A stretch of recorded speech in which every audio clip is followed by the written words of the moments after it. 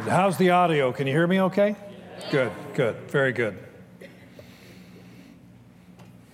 Jesus and his world, the archaeological evidence. Yes, there is very important archaeological evidence that supports what the Gospels say about Jesus. Sometimes people say, oh, the Gospels are these old books and it's full of mythology, and that's a long time ago. Things have changed, science, blah, blah, blah.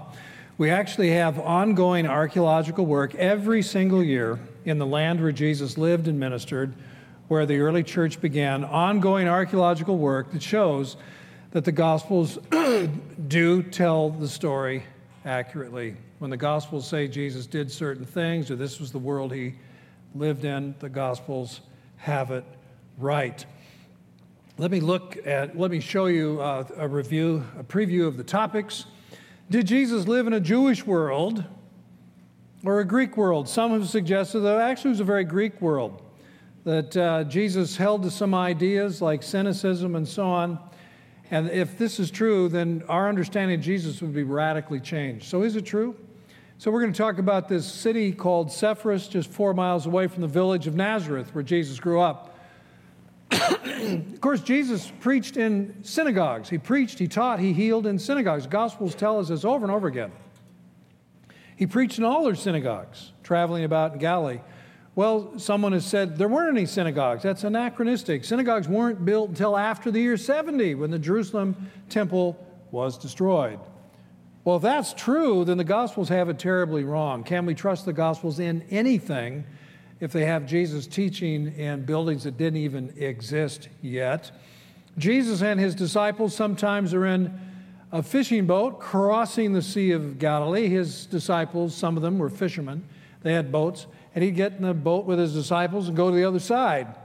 But some skeptics said, no, the boats were too small. Only 4 or 5 people. You couldn't have Jesus and 10 or 12 disciples in a boat. They weren't big enough.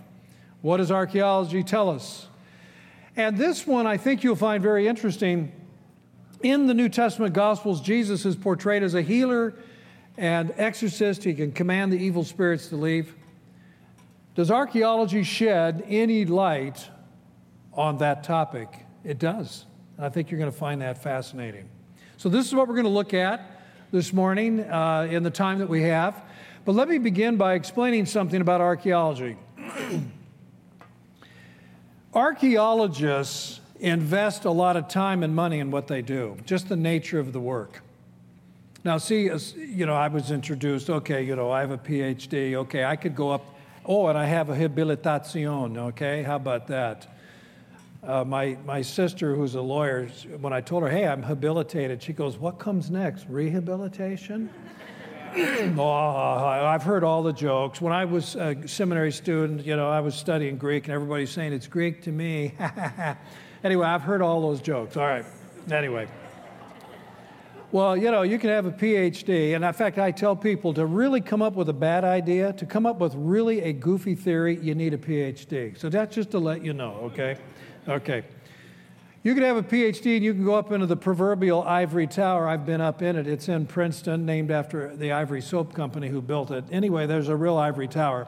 And you can go up into that ivory tower and you can dream up all kinds of theories, and the only thing at risk is your own time and maybe your reputation. But when an archaeologist asks 50 people, and some digs maybe 100 people, to donate 2 weeks or 4 weeks of their time at their expense, fly to Israel, stay in a hotel, pay some fees, volunteer digging, you've got $200,000 or $300,000 wrapped up in this project. You are digging out 2 or 3 tons of earth each day. You better know what you're doing. Can you imagine recruiting 50 people? They fly to Israel, all that expense, all that sweat, all that work, and you dig up nothing? Oh, shoot, it was the wrong spot. Better luck next year. Who's going to come back next year? The archaeologists have a lot of the proverbial skin in the game. There's a lot of money, a lot of time, a lot of sweat. They don't want to make mistakes. They don't care what your theories are. They don't care what some guy up in an ivory tower is dreaming about. They deal with reality. And when they bring out these volunteers, And they're competing with other digs who want those same volunteers. In Israel, there's 100 digs every season, and it's usually mostly May through August. So the dig season is just now ending. They're competing. And if you waste those volunteers' time, if it's a fool's errand, you'll never get them again. So you want to know where to dig, and of course you want to understand what you dig up. So you want to use the best sources. Now here, listen to this. Every archaeologist, whether he's Christian or Jewish or agnostic, has no religious affiliation at all, every archaeologist interested in first century Israel, the time of Jesus, in Israel, they use 6 sources. Always. One source is Josephus, the Jewish historian that talked about the Jewish rebellion, the war, 66 to 70, who writes the Jewish Antiquities, talks about life in Israel in the first century. They all use Josephus, and the other 5 sources, they're all in the New Testament. Matthew, Mark, Luke, John, Book of Acts. All of them. Whether they believe in God or not, whether they're Jewish, Christian, or something else, they all use Matthew, Mark, Luke, John, and Acts. Do you know why? Because they find Matthew, Mark, Luke, John, and Acts accurate. When they say a certain city is there, it's there. When they say a road went over here, it's there. When they say this is the custom or these people lived here and did these things, they did. And so they find the Gospels a reliable guide. Doesn't mean you have to be a Christian. They just find it a reliable guide. So they use the Gospels in doing their work. Too much is at stake. Too much money, too much time, too much energy, too much labor. You don't want to blow it. They want the Gospels because the Gospels help them say, this is a good spot to dig. And oh, by the way, when you dig it up, this is what it is. This is how you understand it. All right, let's jump into it. Sepphoris in context. The city of Sepphoris, a lot of you don't know that. You all hear about Nazareth. It's an existing village to this day and so on. Here's Nazareth. Jesus grew up. 200, 300, 400 people or so lived in Nazareth, we think, in the time of Jesus. But just 4 or 5 miles away is Sepphoris, a major Greco-Roman city. 25,000 people, something like that. Very Greco-Roman in its architecture, the way it looks. Lots of Greek inscriptions found right on the streets and so on in Sepphoris. So the theory has come along, well, maybe that was Jesus' world. When he's younger in his family, his father's a carpenter, really better understood as a builder. So Joseph and the boys are going to Sepphoris to work and so on in the teens, in the 20s, before Jesus breaks out in ministry. Well, he probably did work there. And there is Greco-Roman architecture, to be sure, and Greek and so on. But does that mean Jesus thought of himself more as a Greek philosopher, or did he see himself more as a Jewish teacher in the context of Israel? That's the question. So what does the evidence at Sepphoris show? Well, of course, we have a theater. It's been partially restored at the front, the closest part, but you see how rough it is as you go up. And when it was there in its fullness, it probably handled 2,000, maybe 2,500 people. Okay? And seating at a theater is usually 10% of the total population. So that helps us guesstimate the population of Sepphoris, about 25,000 people or so. And so is this proof that it's a Hellenized, city? I mean, after all, we have a theater. And of course, you think of Jesus in Matthew chapter 6, when he talks about hypocrites, and the word hypocrite is a Greek word. Hypocrite means a play actor. So he says, don't be like the play actors when it comes to practicing your faith, your piety. And he's talking about giving alms, he's talking about fasting, he's talking about prayer. And the play actors put on makeup so it's obvious they've been fasting, they want to show off their piety. Or they make a lot of noise, and they throw a few coins into the offering at the temple, clatter, clatter, clatter, cling, cling, cling, and everybody, oh, wow, Moshe gave a big gift. And oh, yeah, I'm generous. Or people in their long prayers, he says, don't be like the hypocrite who comes out with a trumpet, boop, boop, boop, and everybody, oh, wow, here comes a big prayer. All of this alludes to the theater. And Jesus says they do that to be seen by people. To be seen is the same word from which we get theater. And people, he's talking about the audience. So yeah, there's a good argument to be made. Jesus probably he saw that theater. Maybe he even attended a play. I don't know. So he knows that. So it's not like Jesus grew up 4 miles away and had no idea the city was there. He knows it's there, probably lived there or worked there. Now, here's an interesting mosaic. This is on the floor of the dining room. And people would have their little couches surrounding it, and they could look at this beautiful artwork right there in the middle of the floor, and that's Hercules.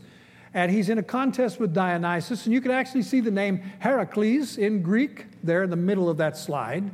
And it's kind of like his muscle more powerful than wine, and guess what? It isn't. Wine wins out. Dionysus, the little effeminate god of wine, overpowers mighty Hercules. How about that? Okay? So this is as pagan as can be, and we have Greek words. And then at the other end of this mosaic, here's the matron, the mistress of the mansion. We call her the Mona Lisa of Galilee. So you look at that and think, wow, this is so pagan. 4 miles away from Nazareth.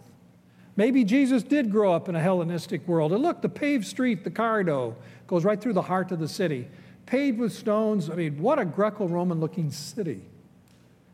Little village of Nazareth, just 4 miles away. Maybe there was a Hellenistic Greek atmosphere here that influenced Jewish lads who lived in nearby villages.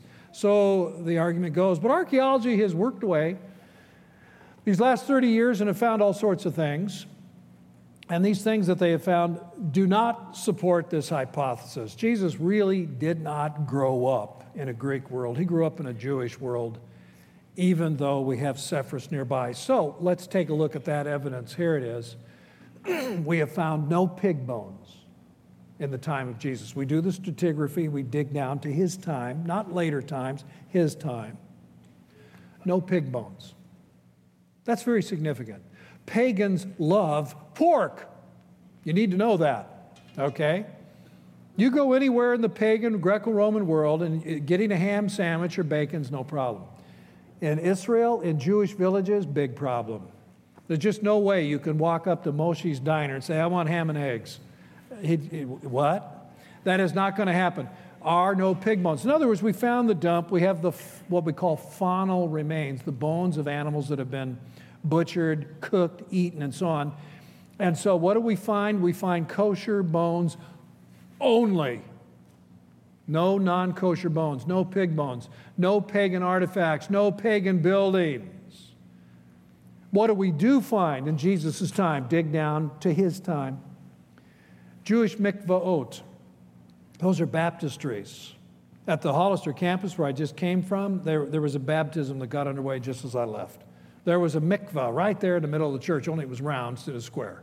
We find square mikvaot, that's the plural of mikvah, square ritual bathing pools. They all have little steps like this. You step down into the water, little small ones in the basement of Jewish homes. They're everywhere. I've seen them. Pagans don't do that. The Jewish people do that. Fragments of stone vessels. Why stone vessels instead of clay pots, ceramic? Because stone vessels resist contamination. Remember the Gospel of John, chapter 2?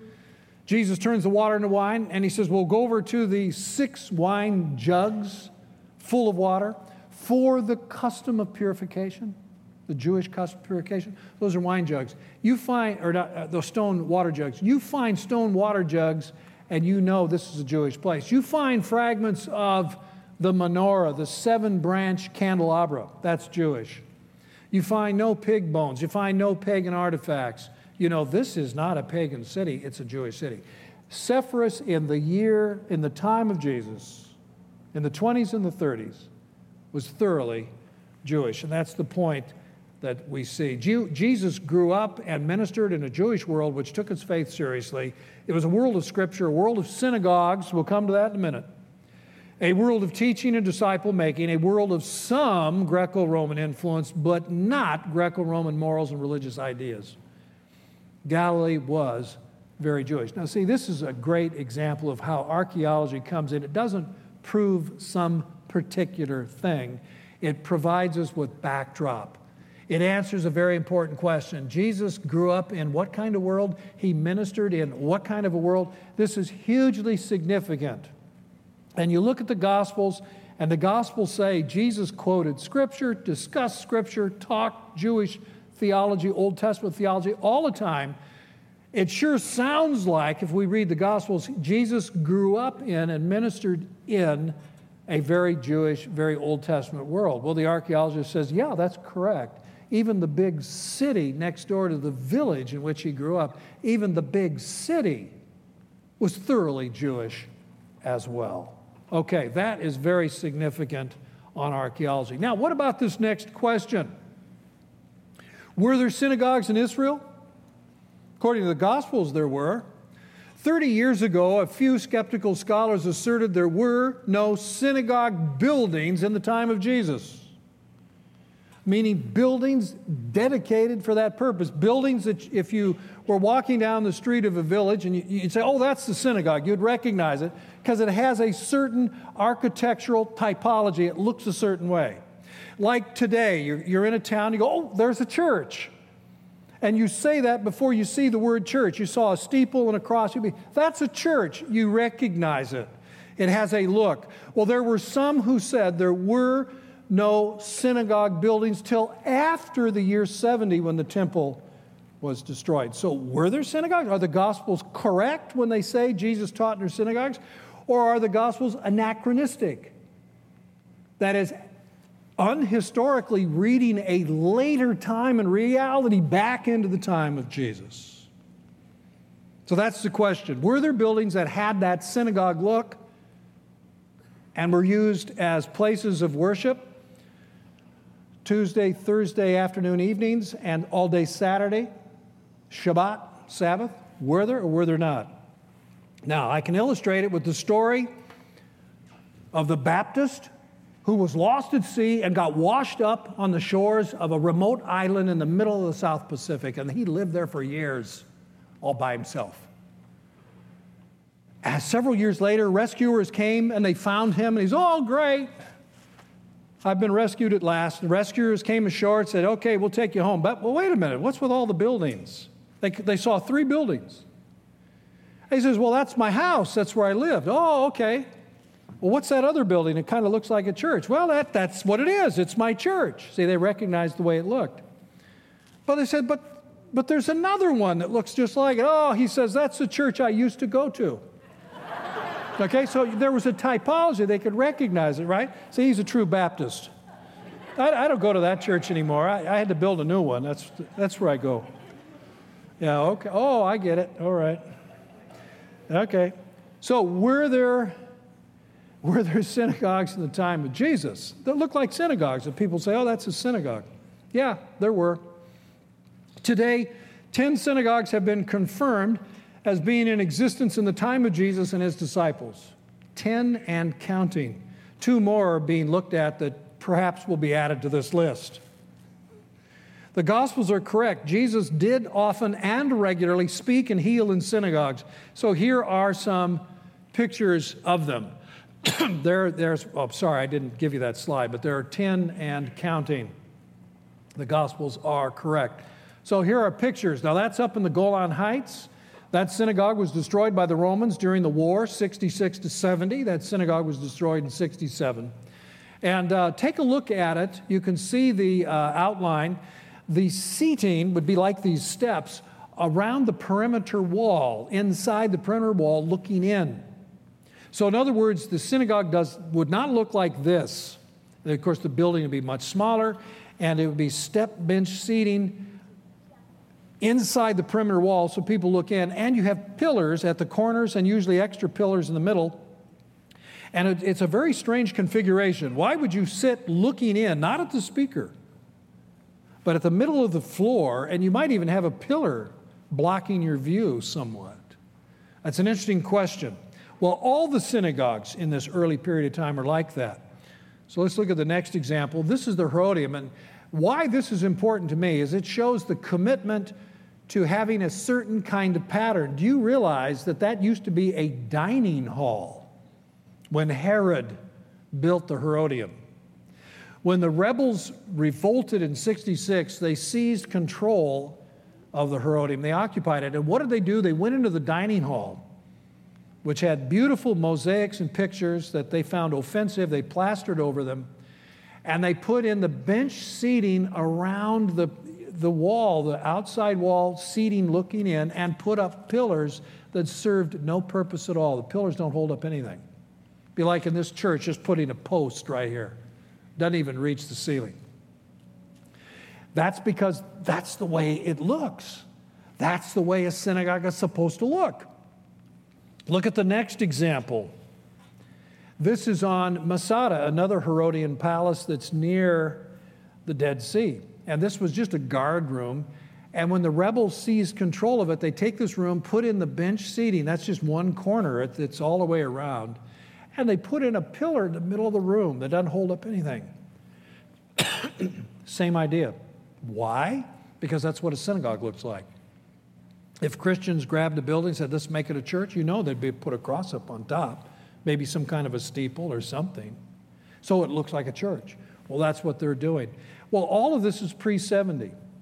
Okay, so we have 10 synagogues pre-70. So when the Gospels say Jesus taught in their synagogues, the Gospels have it right.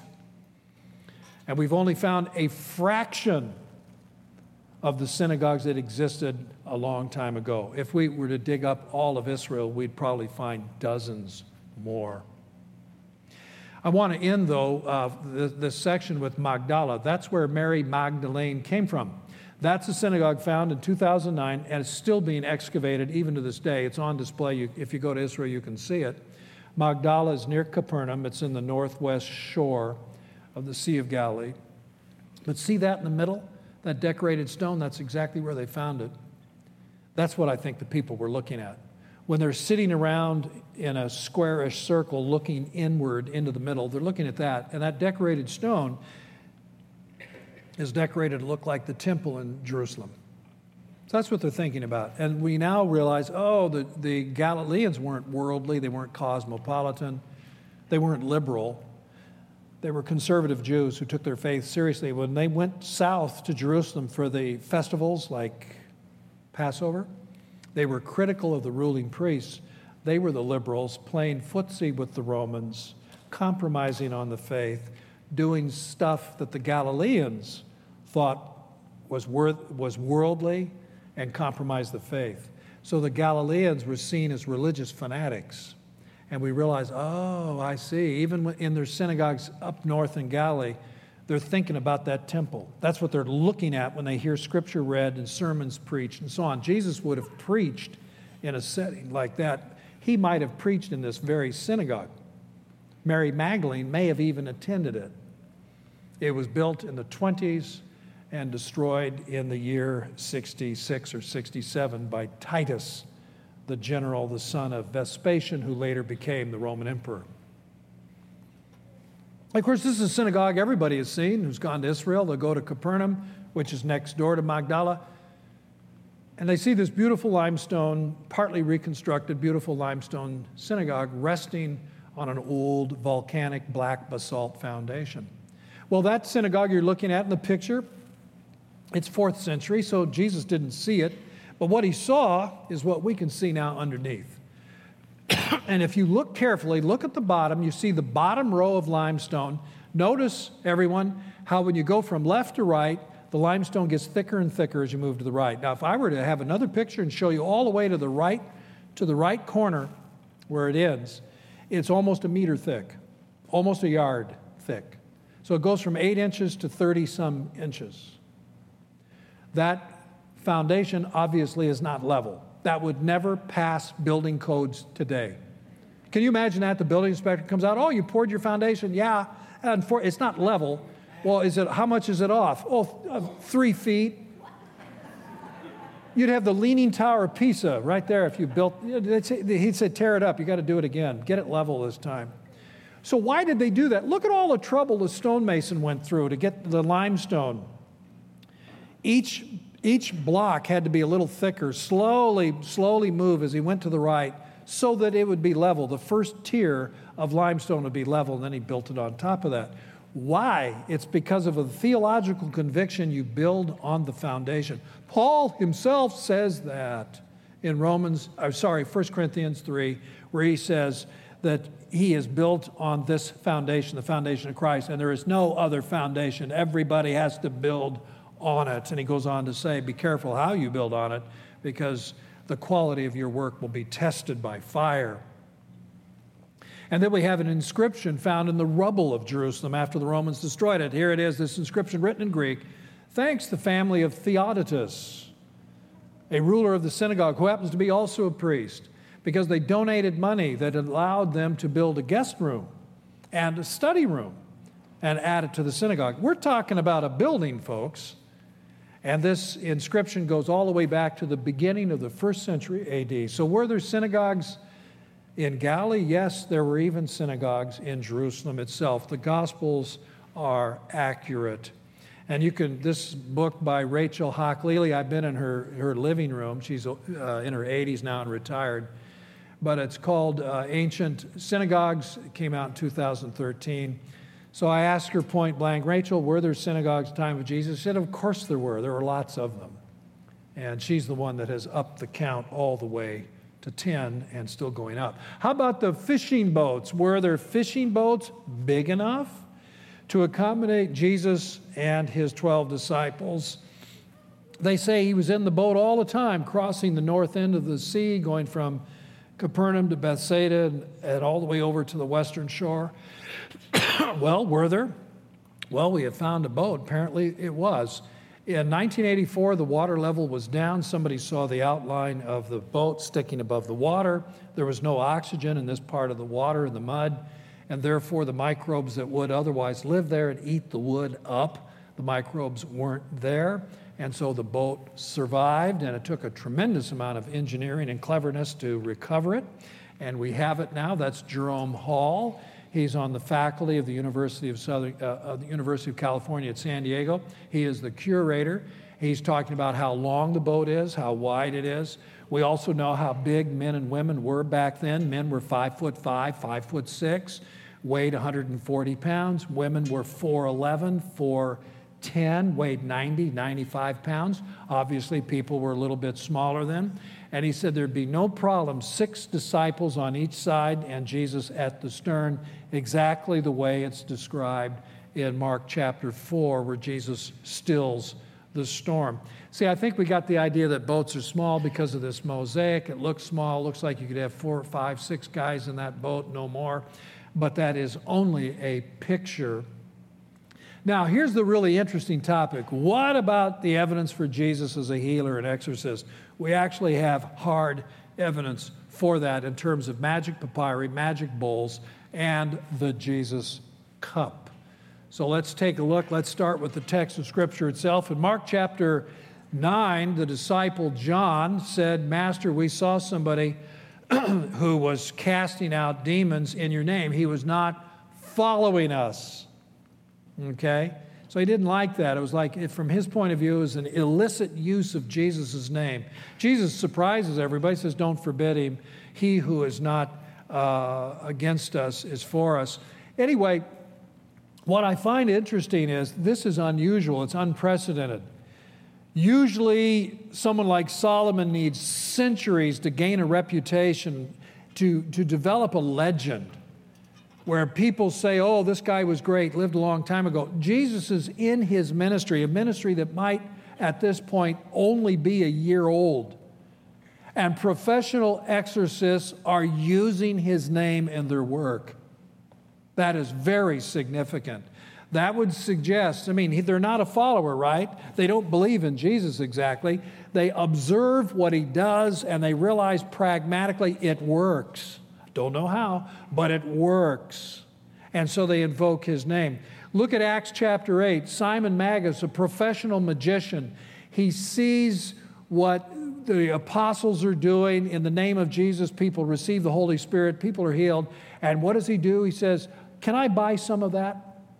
He wants to buy part of the Holy Spirit. Of course, he gets rebuked by Peter for doing that. That is an interesting outside testimony. This other one I really like is in Acts 19, the sons of Sceva, 7 sons of a Jewish priest, professional exorcists, have incantation, will travel. That's what it says on their business card. So there they are in Ephesus, and they see this, who's this Paul guy? In the name of Jesus, he heals people. He casts out evil spirits. They're professionals. So they get this real tough case, this really wild, crazy guy. Nobody's been able to help him. And they say, we exorcise you. And you can see the text, I've given it to you. Exorcizo, we exorcise you in the name of this Jesus whom Paul preaches. And it gets really eerie. If Stephen King were here, I'd invite him to do it for us. He'd probably tell us, oh yeah, suddenly this guy's eyes, they glow red. His head, does a 360. His voice alters and he says, Jesus, I know. Paul, I know. Who are you? And these guys are thinking, I'm leaving. Where's the door? And of course, he overpowers them, beats them all up. They flee wounded and naked. And the point of that is they would have been wearing robes with special protective symbols, phylacteries that they didn't do them any good. These things got just ripped apart and away they ran, injured. And the story goes on to say everybody in Ephesus respected the name of Jesus, that man, this is something else. And they took their magic books and just threw them in the street and burned them. Well, this is quite significant. This tells us that people who aren't Christians recognize the power of the name of Jesus, and we have archaeological evidence for that in three forms, these papyri, bowls, and the cup. So here we are. That's a magical papyrus. There are thousands of these things. We've dug up, they survive mostly in Egypt where it's dry and this stuff survives. You have a cartoon picture of somebody. It's usually the demon you want to destroy or tie up, bind so he can't hurt you. And then you have text with the incantation. That's what that is. Here's my favorite. It's called a charm by Pibicus against evil spirits. That's what it looks like. It has 80 lines. Jesus is mentioned by name in the left column in line 20. So here's what it says. I adjure you by the God of the Hebrews, Jesus. This is extraordinary. I adjure you by the seal that Solomon placed on the tongue of Jeremiah. I adjure you, the one who receives this conjuration, not to eat pork. And every spirit and demon, whatever sort it may be, will be subject to you. Keep yourself pure, for this charm is Hebraic and is preserved among pure men. So this Egyptian charm borrows from Jewish tradition. It's even kosher, you might say. And at some point, it upgrades its potency by invoking the name of Jesus, identified as the God of the Hebrews. That's the actual text. So this is no theory. There it is, the actual text, 3rd century, but we think it was originally composed in the 1st century, and Jesus is seen as the supreme deity that will protect you from evil spirits. Where does this come from? From reading the Bible? No. Reading the Gospels? No. In observing actual healing take place in the name of Jesus. And it very much impressed pagans. There were bowls that were written in the 5th, 6th, 7th century. You see the picture in the middle and the circular writing in Aramaic.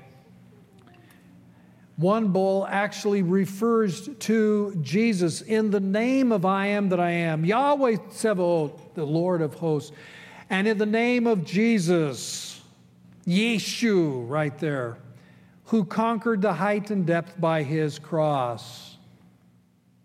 Or this other bowl. These two bowls are in the Bible Lands Museum in Jerusalem. Bowl number 155. May she be healed from the spirit of the belly in the name of Yahweh, holy God, holy God, holy God, brave God, brave God, in the name of Zokasun, Ast, Christ, Christos, transliterated, the Greek word for Christ, anointed one, same as Messiah.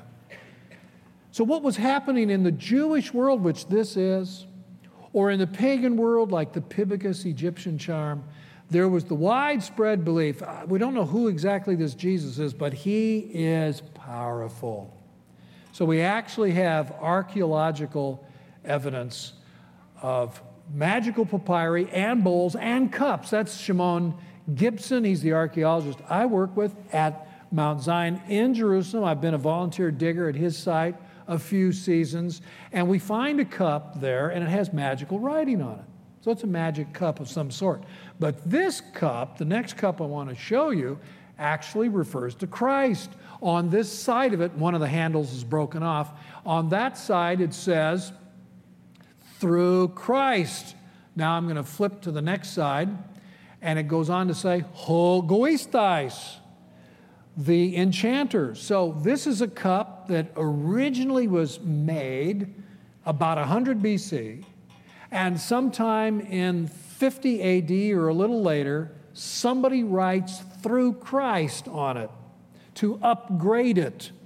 You know, its operating system was 2.0. Now it's 5.0 because it says through Christ the enchanter speaks. We should assume the verb. Has more power. It's fascinating. This was found in Egypt, Alexandria, in 20 feet of water. And they had one of these vacuums that was sucking up the sand, and it sucked it up. And there it was, this old magician's cup. And some pagan realized he could make his magic cup more powerful by adding a reference to Christ.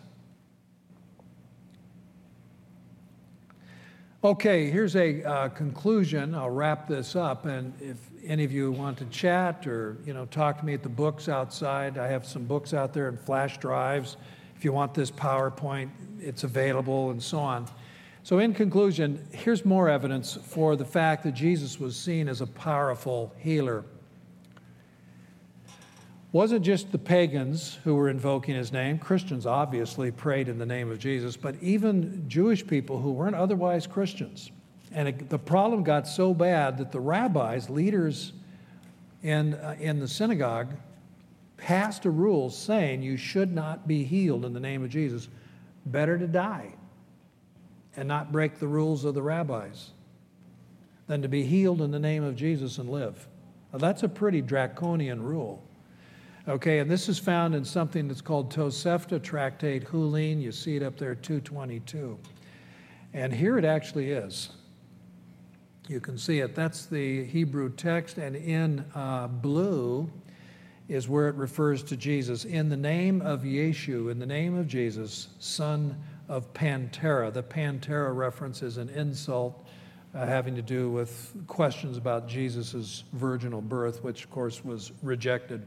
So anyway, here's actual evidence in various circles, pagan and Jewish, some of it archaeological evidence, that Jesus was recognized widely as a healer.